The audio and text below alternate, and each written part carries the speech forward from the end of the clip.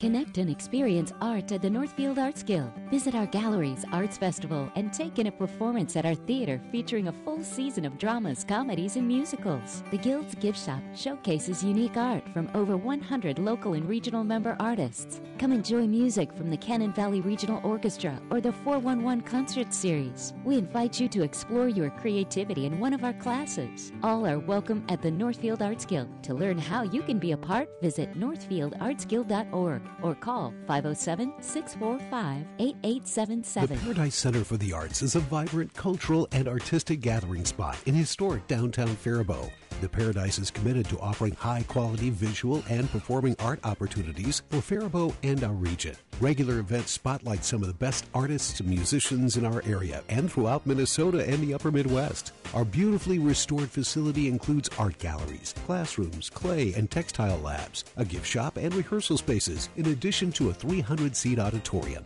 Visit ParadiseCenterForTheArts.org for a full schedule of events or call our box office at 507-332-7372. Good morning. This is Paula Granquist, and you're tuned in to ArtZany Radio for the Imagination. I want to thank you so much for tuning into the show as we celebrate all things creating and, of course, share our stories. So let's get ready and tune our imaginations together. My guest last week, Veera Hiranandani, author of Emil and the After, spoke that her hope for the readers of her novels is that we get to live in a world where we can show up as our whole selves. And I've been thinking about that ever since our conversation. What I want to add to that thought is that we need to embrace our fellow companions on this life's journey as they are, their whole selves. If we are all humans, and we, as you know, everybody has stuff that they bring to any situation, we have more in common than we admit. Kindness to each other is free, and our generosity of spirit in recognition of the humanity of all of our fellow travelers will deepen our connections and lighten the burden of this journey, wherever that takes us. And today, our journey is going to require a call for help. So find the phone, dial, report the details, try to stabilize the situation, wait, try something, listen for the sirens, process the scene. Are you prepared for what has become your next? While we're waiting, I want to repeat a few lines from the show that we did 2 weeks ago about medical aid in dying. I want you to join us for the whole ArtZany Radio show as we talk about this life's full journey. But I do want to take a moment to give you notice that we're going to be talking about both dreams and dying, living and end of life, medicine and pain, compassionate choices and injury, death, suicide, grief and regret, violence and riots, life's inequities and shared humanity. And these can be anxious conversations, but these can also be eye-opening conversations. So if these topics are difficult or if you feel need some support, reach out to talk to someone about your thoughts and feelings. Talking can save your life, and there is someone who wants to support you, and there is possible for change to happen and for you to be open to that. So there's no one I would rather have show up for our emergency than the firefighter EMT. This week we're going to talk about these calls for help and the world at the firehouse. A writing teacher once told me that the stories about the subcultures that we don't understand make the best stories. And this is absolutely true of our conversation today. Open your mind and heart. Our stories are all connected. We'll see that today. And we will have an after story at some point in our lives, and we will need help at some point in time. My guest today on ArtZany Radio is author Jeremy Norton, and he's going to discuss his new book, Trauma Sponges, Dispatches from the Scarred Heart of Emergency Response.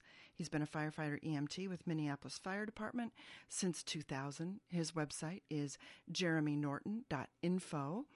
And his new book, Trauma Sponges, is going to take us to all kinds of emergency calls. But the great thing about this book is that then he zooms out to look at the bigger picture. This is a fascinating read that explores the way his work as an emergency responder reveals the truth about illness, injury, death, and dying, and the struggles of our systems to support our communities. The inequities of healthcare, the masculine culture of the firefighting world, the ways that racism affects us, the pains of the pandemic, the trauma of the George Floyd killing, and the protests in Minneapolis. He is thoughtful, persuasive, and compassionate in his truth-telling. This is a marvelous and smart study of these issues from his world. and this book might change your perspective on current events or even the way that you live. Welcome to ArtZany Radio, Jeremy. That was kind of a long introduction, but it's such a big book. Thank you for writing it. It's incredible.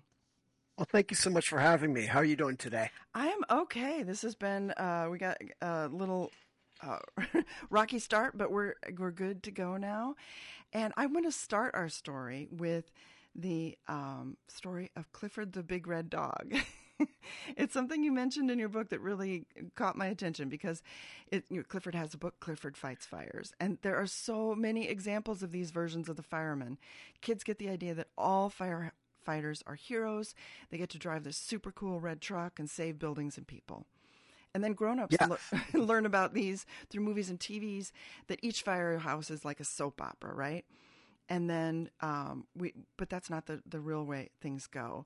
And so these stories kind of glamorize the job. It's really actually a messy, powerful, daunting, heartbreaking job. But you've done that, and you've opened that firehouse garage door for us, and also the patients' bedrooms to show us the realities. How hard was it to take your stories and turn them into a book? And how hard is it to break down that wall? Oh, those are two very good different questions. I say, I think pretty early in the book that I started writing even before I got hired in the late 90s, when I was just trying to make sense of the kind of inscrutable labyrinth of Minneapolis civil service, and then trying to understand that there were skirmishes between the civil service, the city proper, the fire department, and the union. 24 years later, I have a better understanding, but it still makes no sense.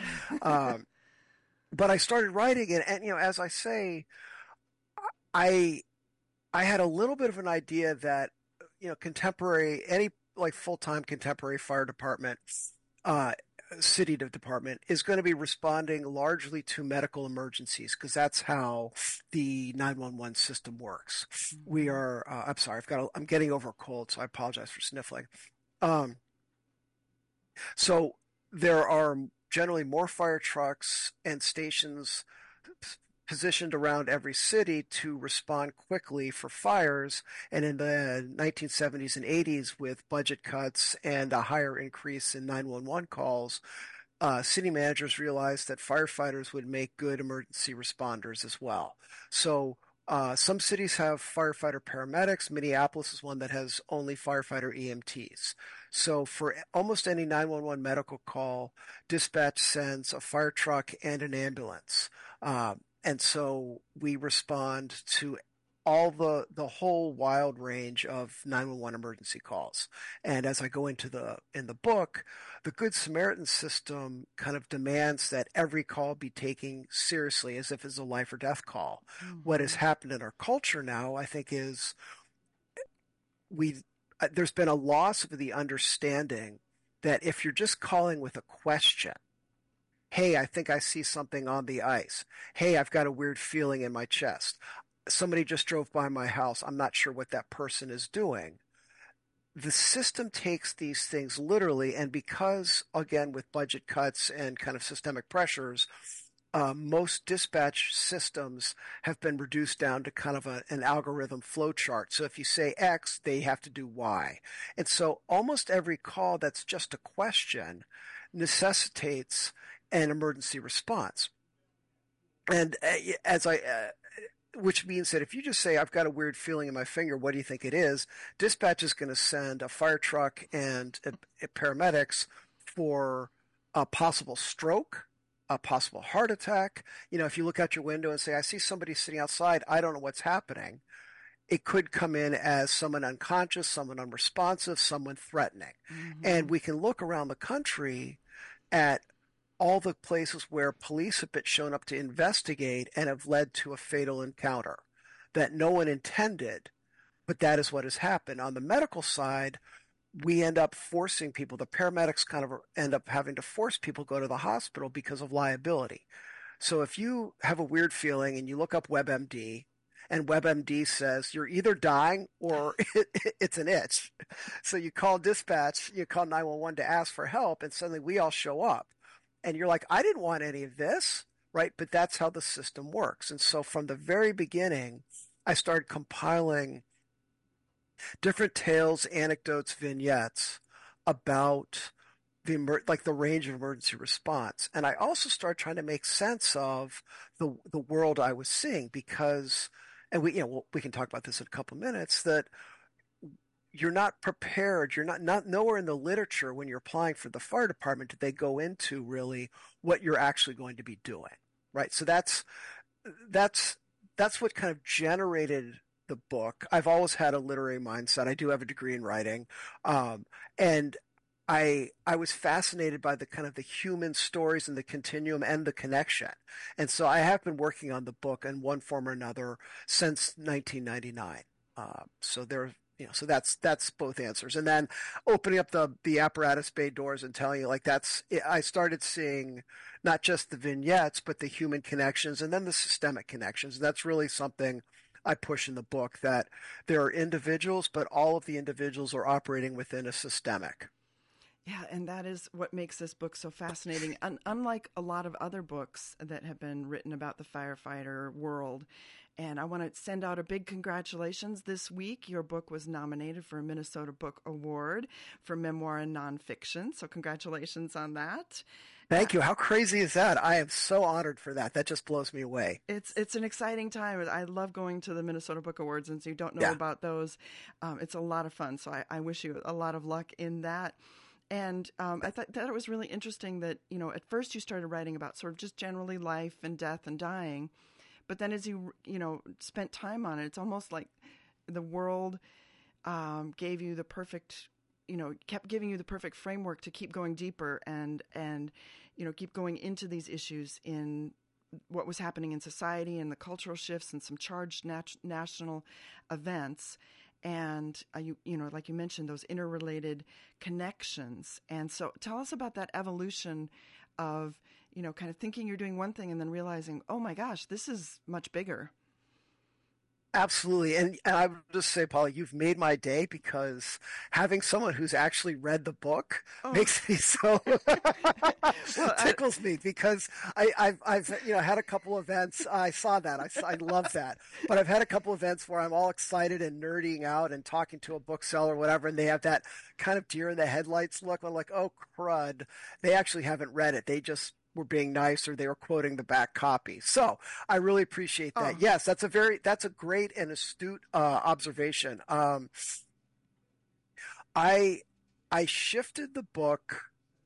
So I sold the manuscript in late 2020. I was shopping around through the pandemic, thinking, hey, it's what a great time. Everyone's stuck at home. I bet all these editors are just dying to have random books come at them. I was wrong. And Eric Anderson, who is a stellar editor at University of Minnesota Press, just a great, great advocate for writing and for literature. He's just an awesome mind for this stuff. Eric was the one who was interested in the book initially, and took it on. And as he started going over it, like the winter of 2021, I said, hey, I've got a couple sections here that I want to add in. Because the manuscript I sold was much more of kind of a continuum of EMS calls with aspects of the sociology, but it was still what I'd been working on for years, and it was really just trying to show the spectrum from before birth to after death and all the range of calls.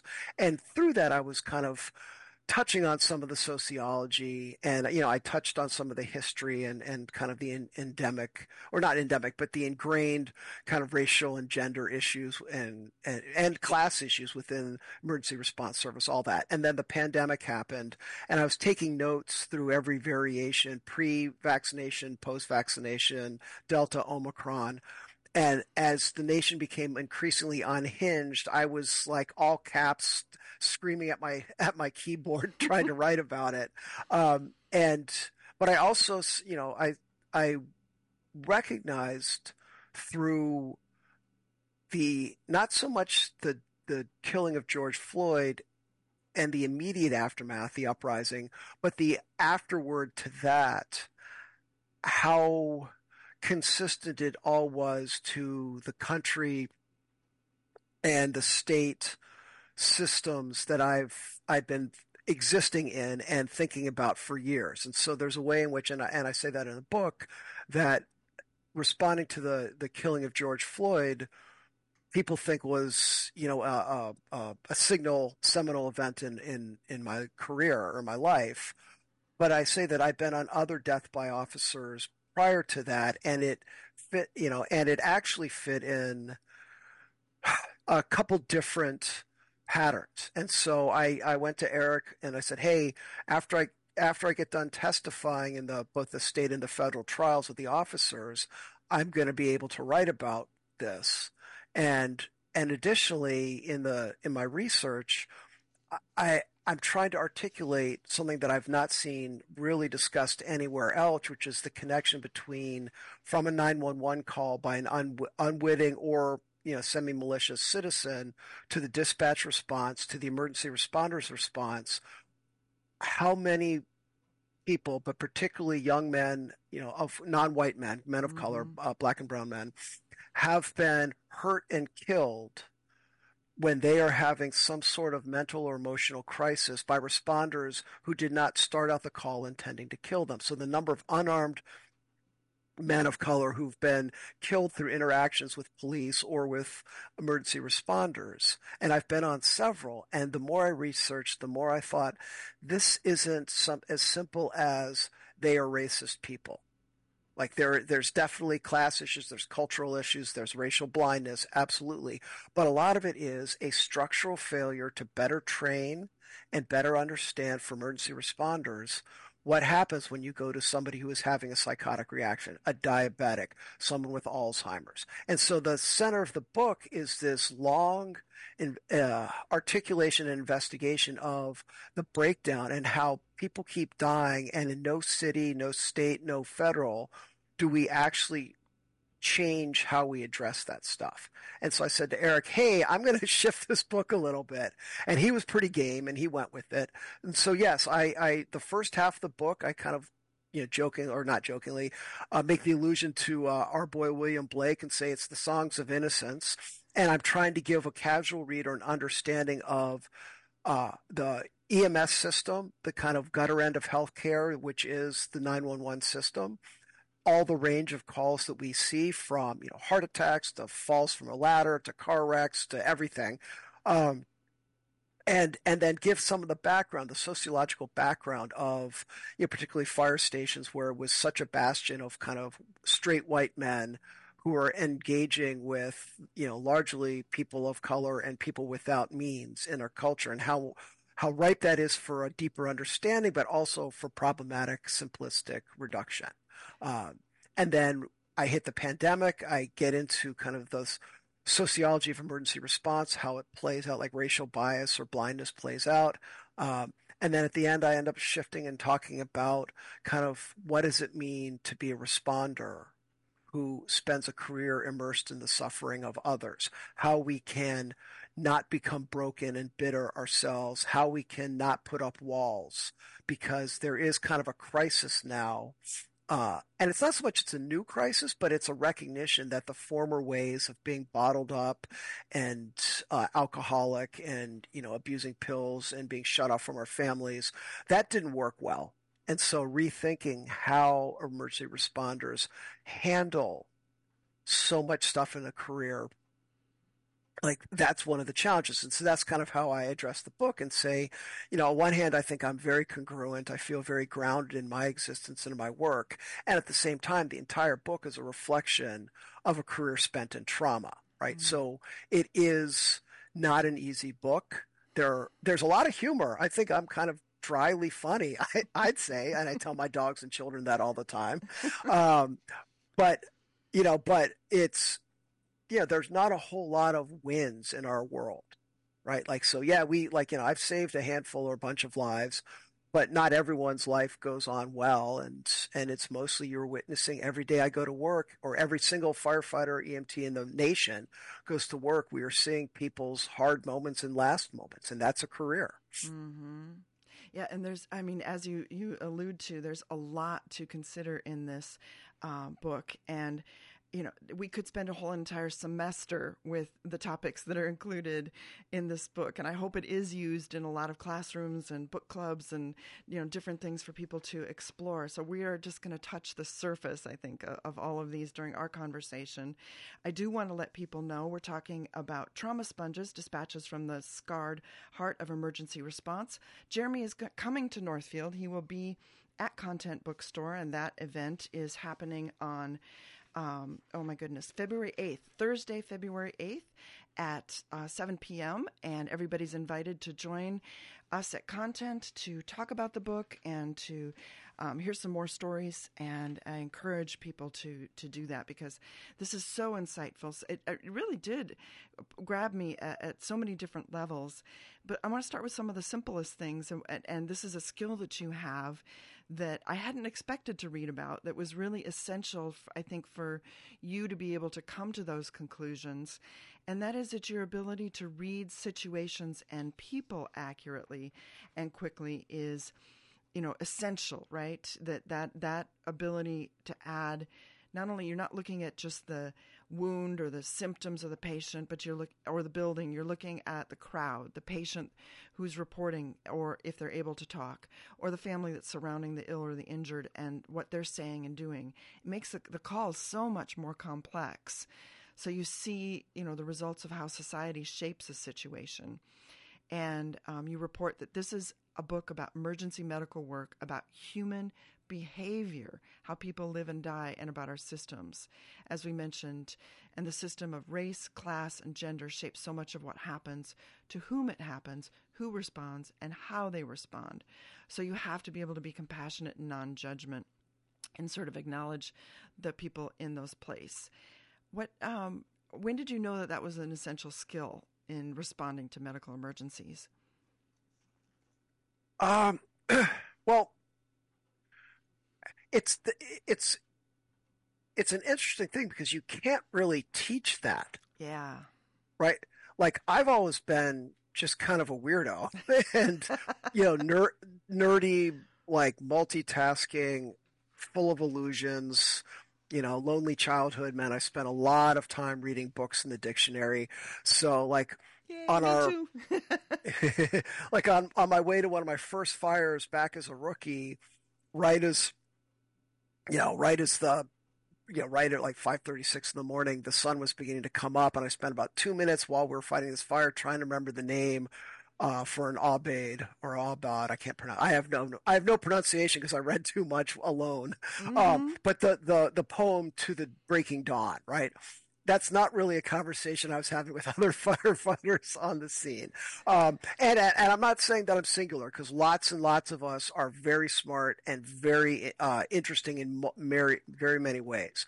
But I do believe that the best of us are able to understand a context, see a big picture, have a generosity of spirit, and kind of a bonhomie, where most people's emergencies are not that bad, right? So many of the calls we go to are not that bad. And what it requires is somebody who's kind of unflappable and kind, right? But the problem was, I think, for so long, it was a bunch of, in the past generation, Vietnam vets, so generally white men who'd been to war, so they were supposedly unbothered, unflappable, but unbothered by gore. But a lot of them, and we've seen how poorly the country handled Vietnam. So a lot of these folks were, suffering from or carrying their own trauma, which meant there was a lot of very male, masculine terror and panic and meanness. And a lot of times they kept that for each other and then faked it on the scenes, right? But no, I think, the basics of what we're taught really don't capture or even touch on the human factors. And I think just some of us are just really good at being kind and compassionate and taking in a bigger picture. I mean, I think, and this is what, my plug for, as an old school, like liberal arts student, all the history I've read, all the, the cultural history, the cultural studies, all the literature, books, poems, that has shaped my understanding of human behavior, human nature, and the connections between things. And I do think that has really helped me. And I've been fortunate to have, like, I became interested in the fire department through a woman from DC, another DC native, but a woman who came out. But as I was learning about the job through her and her cohort of kind of second wave, the earliest kind of female pioneers in Minneapolis in the fire department, I wasn't hearing about just the kind of glamour of fighting fires and being badasses. It was them fighting the daily battle against being dismissed, like always questioning, are they being mean to me because I'm a woman, because I'm gay, or just because they're jerks? There's an A word that I will substitute out for the radio public. Yes. And I said, like, that made me think of, like my ma, who was a lawyer in the early 70s, like second wave feminists then breaking the glass ceiling were like, they couldn't learn how to be doctors or professors or lawyers by themselves, what a white guy would have. They also had to fight through the resistance to their existence.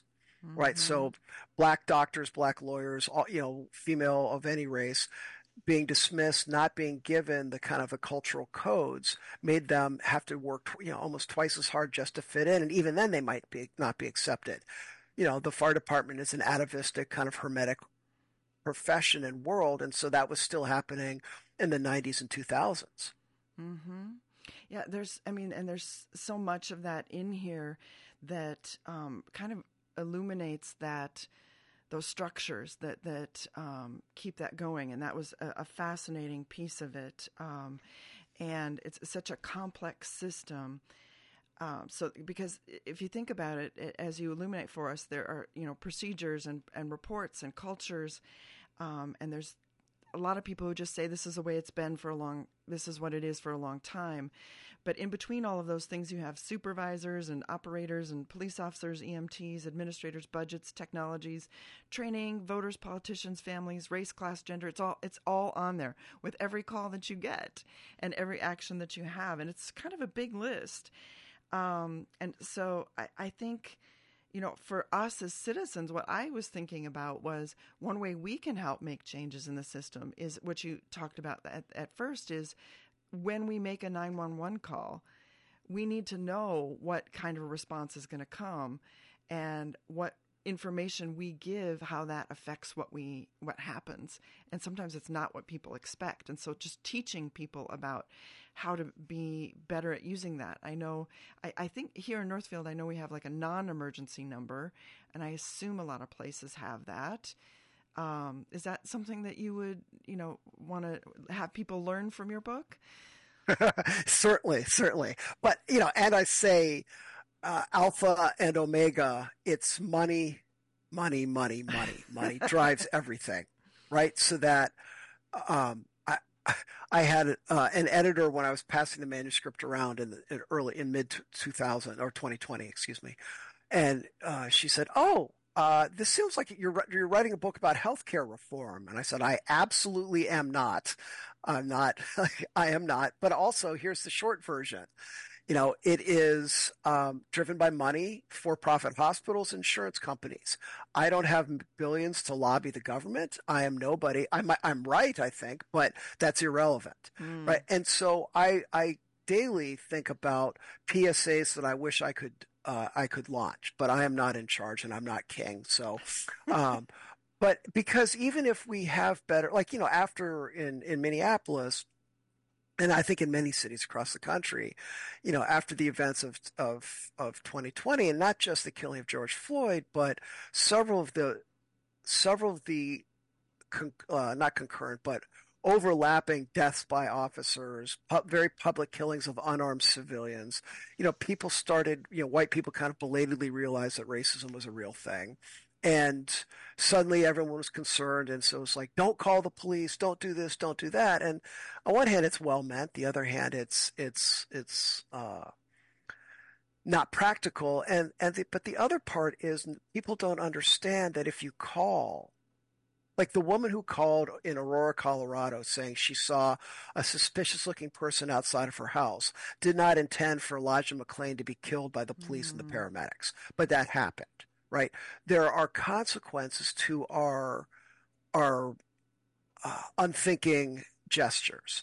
If you call 911 because you think you smell something, you don't expect 7 fire trucks to show up, but something about the way you phrase it, dispatch takes in and the algorithm sends it's a possible gas leak, possible explosion.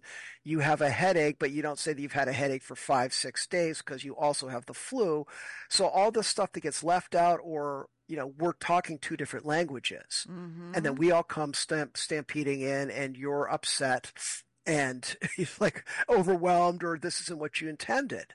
But I know that, and I get snippy with dispatchers because they have to follow they're not allowed to deviate from this script often, and a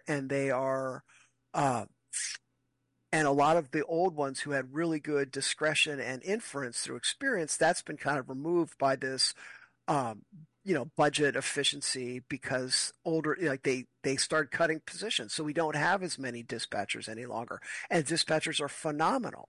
But when they're not allowed to use their own discretion to hear what I'm saying and ask a qualifying question, they have to follow this flow chart. And it's wasteful and it's counterproductive.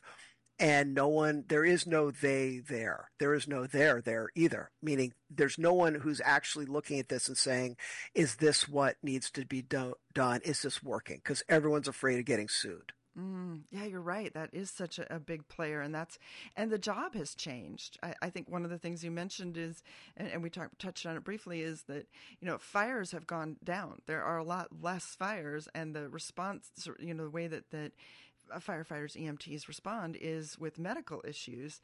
And, that is not something that is taught in the training, and something that people aren't necessarily aware of. And even within the culture of the fire department, that is not taught, right? People don't expect that that's a part of the job.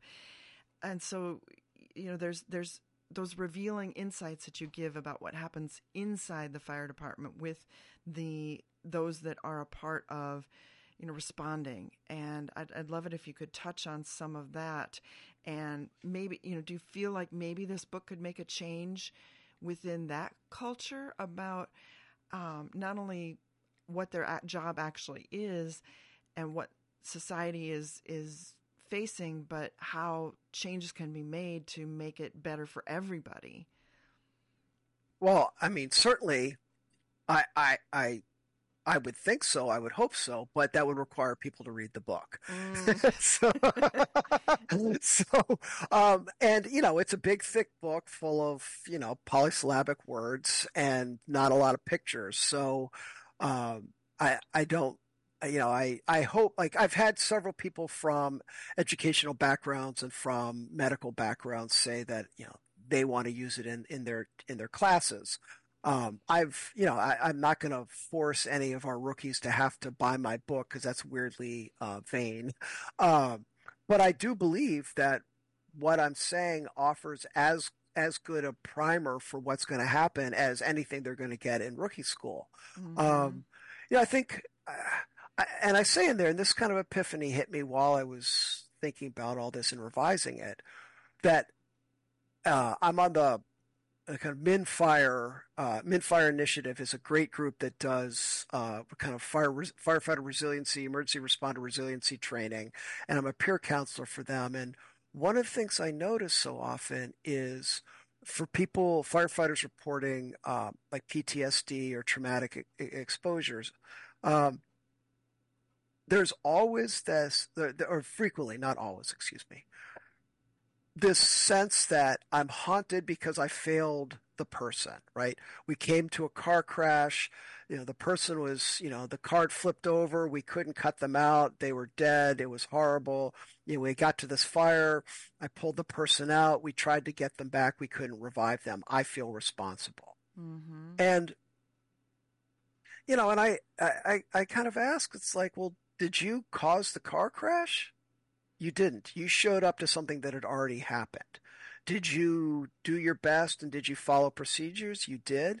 Like, that misguided sense that we're supposed to be the ones who solve everything sets a lot of us up. Like that's the Trojan horse through which I think a lot of the traumatic, the post-traumatic stress, however you want to call it, the guilt, but right, because there's a notion that we're supposed to solve everything, and that's not true.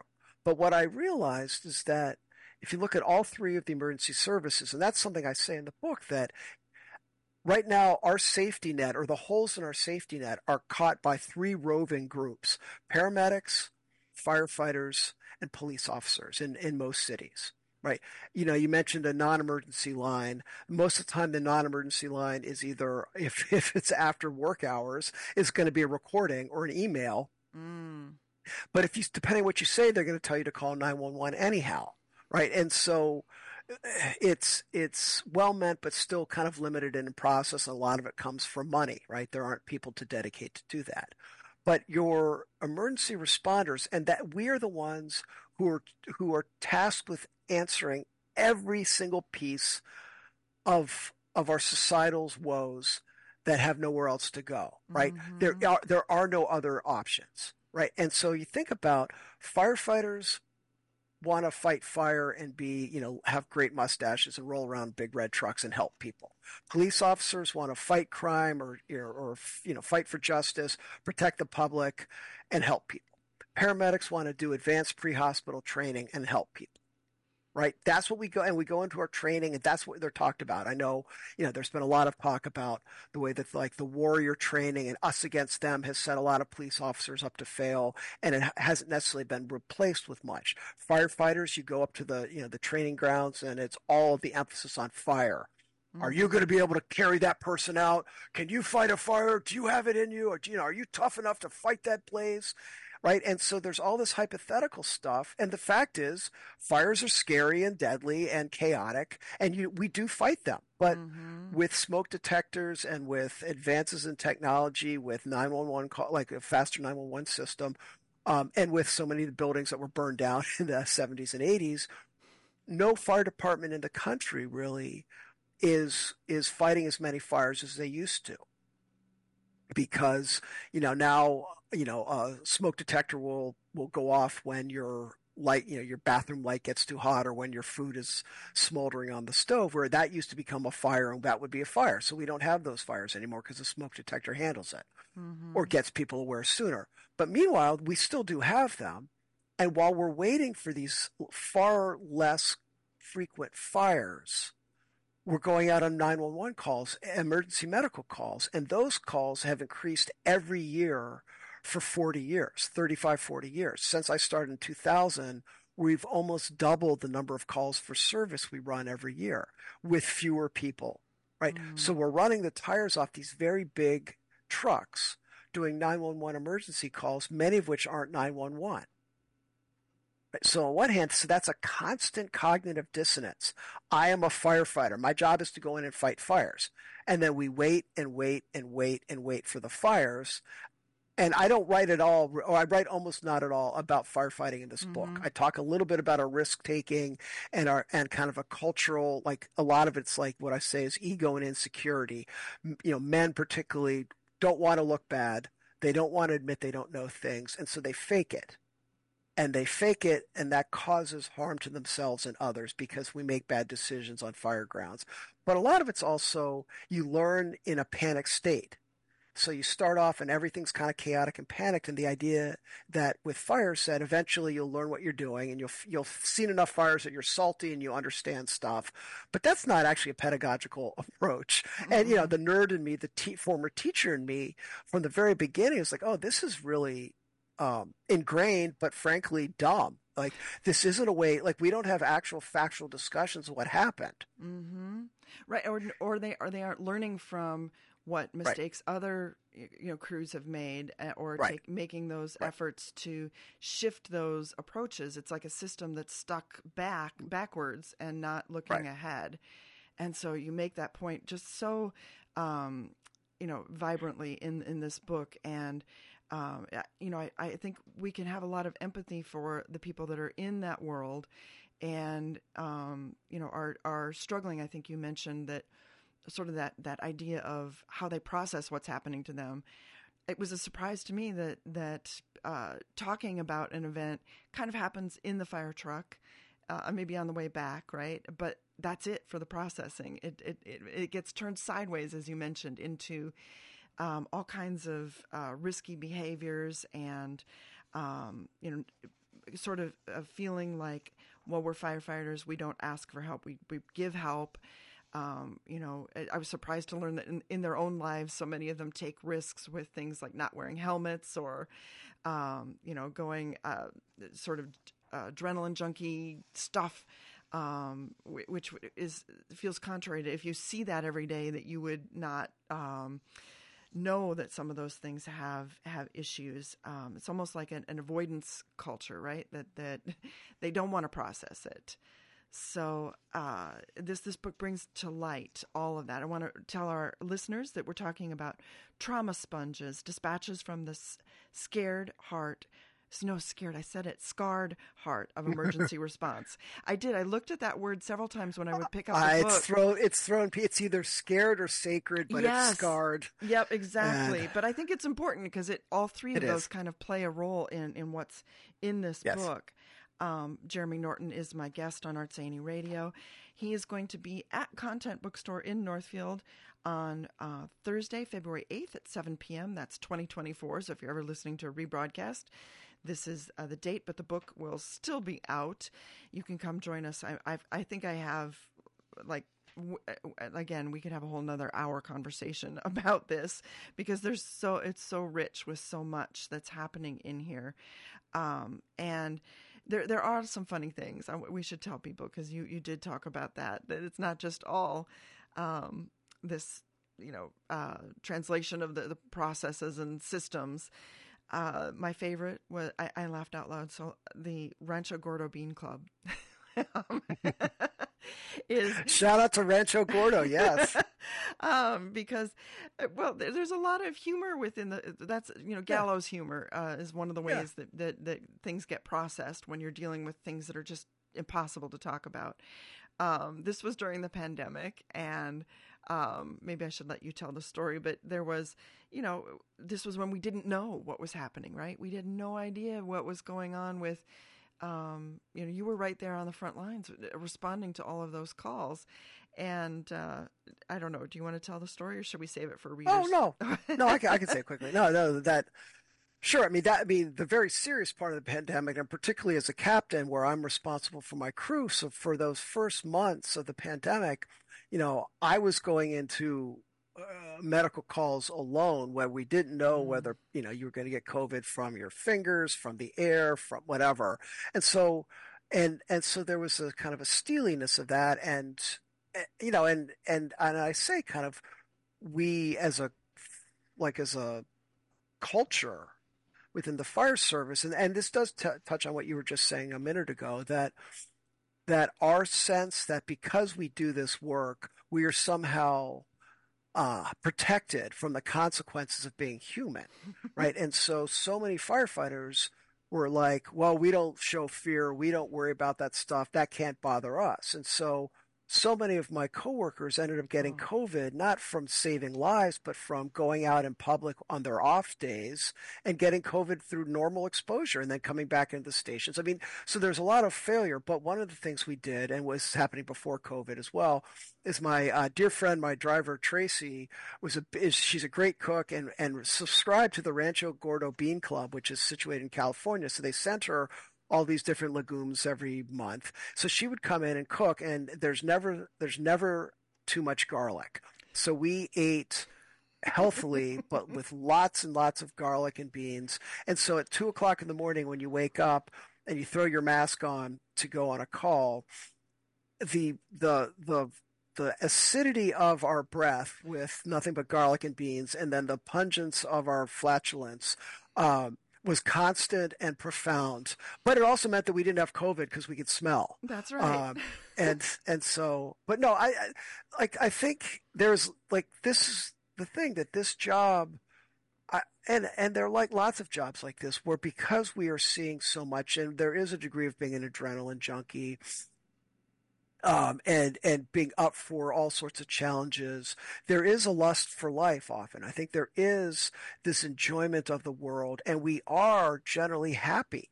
Like, yeah, I mean, or our culture, we often get used to grousing about stupid stuff.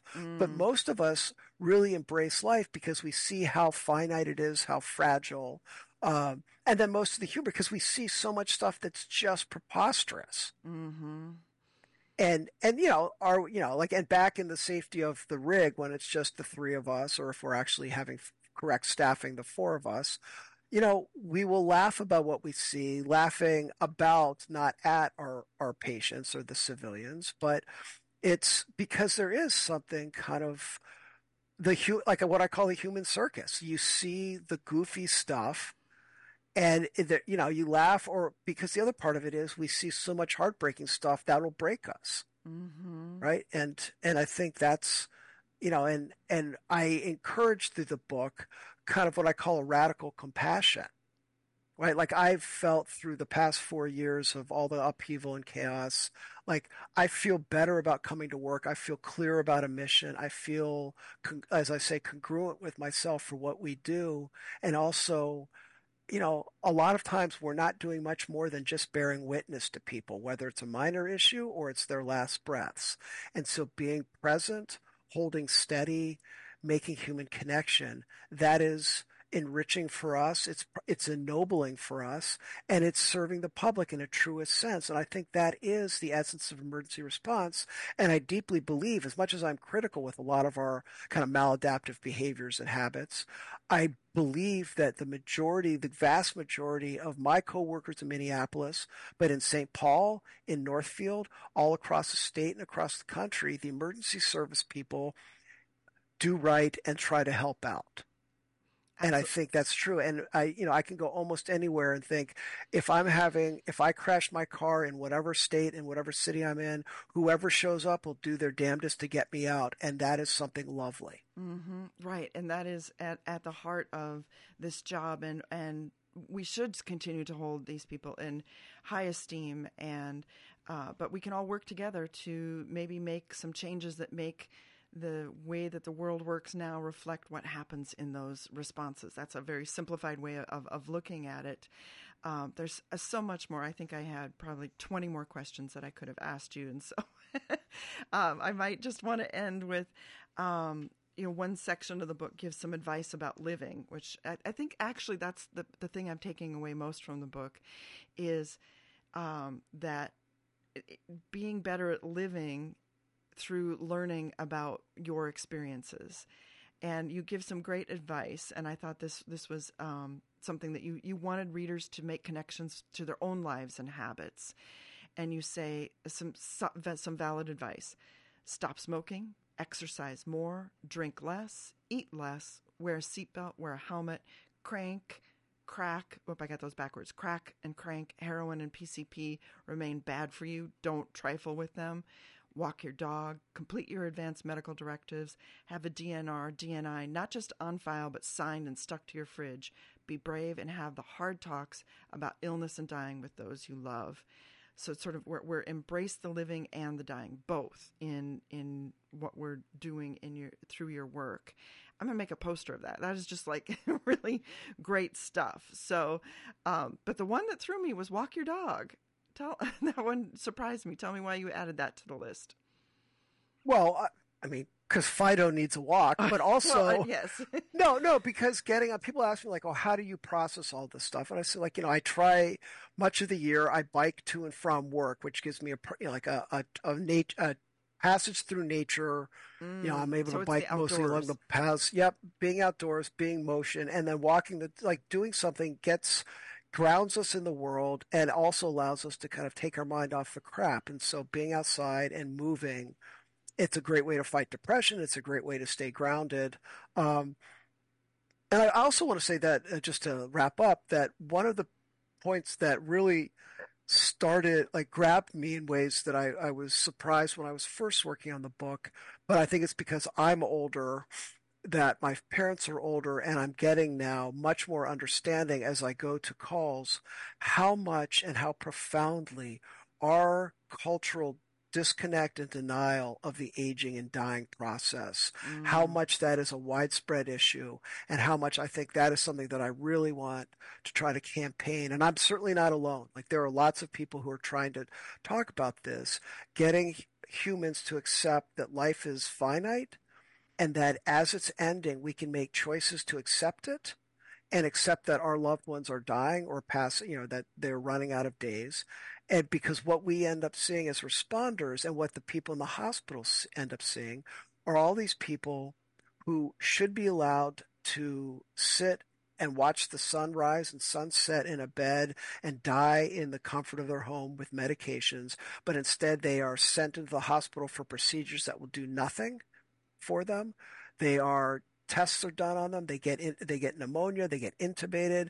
They fall down on the floor, and firefighters like me have to do absolutely gratuitous and invasive CPR that just demolishes an elderly body. It's all trauma, and the people who were in denial, that adds to their guilt, right? So that our disconnect from death and dying, or dying and death, excuse me, causes so much more moral trauma to emergency medical people, but also to the families themselves. And that's really something that I'd love to campaign on and just try to spread an awareness of, because loving your life and accepting that it is finite enhances our connection, and then supporting people as they're dying rather than hiding from it diminishes the guilt and the suffering that happens. And that's something that, above all, I really strive to share.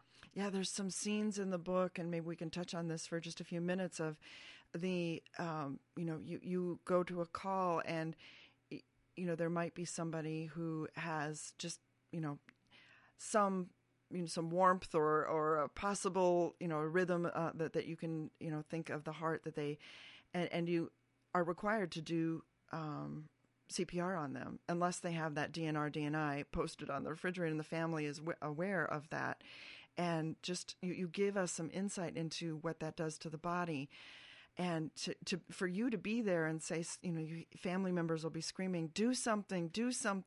They haven't even come to the realization sometimes that their loved one is at the end of their life, or they have already died, maybe even in some cases.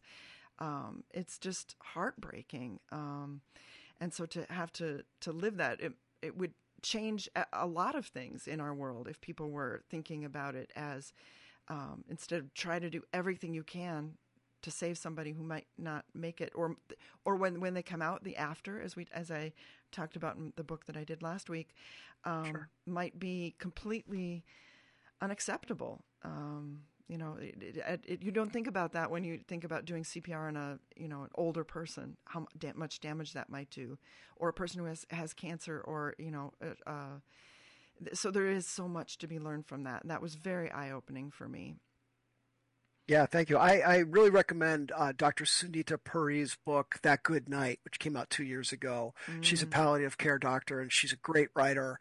And that like, her mission is kind of to help people understand that you're not giving up on someone by accepting that stage 4 cancer is terminal. And part of the problem is lots of doctors go through medical school with no more than a brief unit on talking about death with families, and they want to avoid it. So they will say in technical language, your person is dying, but you as a family member can't hear it, don't understand it, and come back thinking there's going to be some cure. And so they keep calling 911 for people because we think the hospital is going to fix somebody, but you can't fix dying, right? For something that is a systemic failure, like if you're choking, yes, let's get that grape out of your throat. But if you've got stage 4 cancer, or if you're just old, like, that's the thing, is we are only allotted so many heartbeats and so many breaths. And so we will see people who are clearly dying, and the families want something done, but what they want is to forestall death. They want so-and-so to live forever. And at this point, I say over 70, you're getting into extra innings. Over 80, you're at the end of your time. Over 90, hooray for you. And over 100, high five, right? But what do you think is going to happen? Someone, like, they're dying, like they just will stop. And And our disconnect from that is stunning. And of course, we walk in, I take one look, it's like, oh, that person's dead or that person's about to die. And the family's like, well, no, this is Mama, and I want her, she was so great 6 months ago, or I've got a wedding this spring, I want her to be there. And it's like, right, but that's not how life works. And I don't mean it callously, because then if Mama goes unresponsive and I'm crushing her ribs and we're doing all this completely useless and very invasive interventions, that won't work. But the family demands it because they think that's what they need to do. Like that is a moral injury, and it's a disconnect from the life process, right? And that the life process is we are given however many days we're given, and it ends, right? Yeah, and that's what me and mine end up seeing, is those endings in various forms. Yeah, and I love, there's a phrase in here that comes up a couple times about gravity and biology. If we just could accept the risks of gravity and biology, we could make better choices. And I mean, we have scratched the surface of this book, because there's more stories. You give your perspective of responding to the call with George Floyd.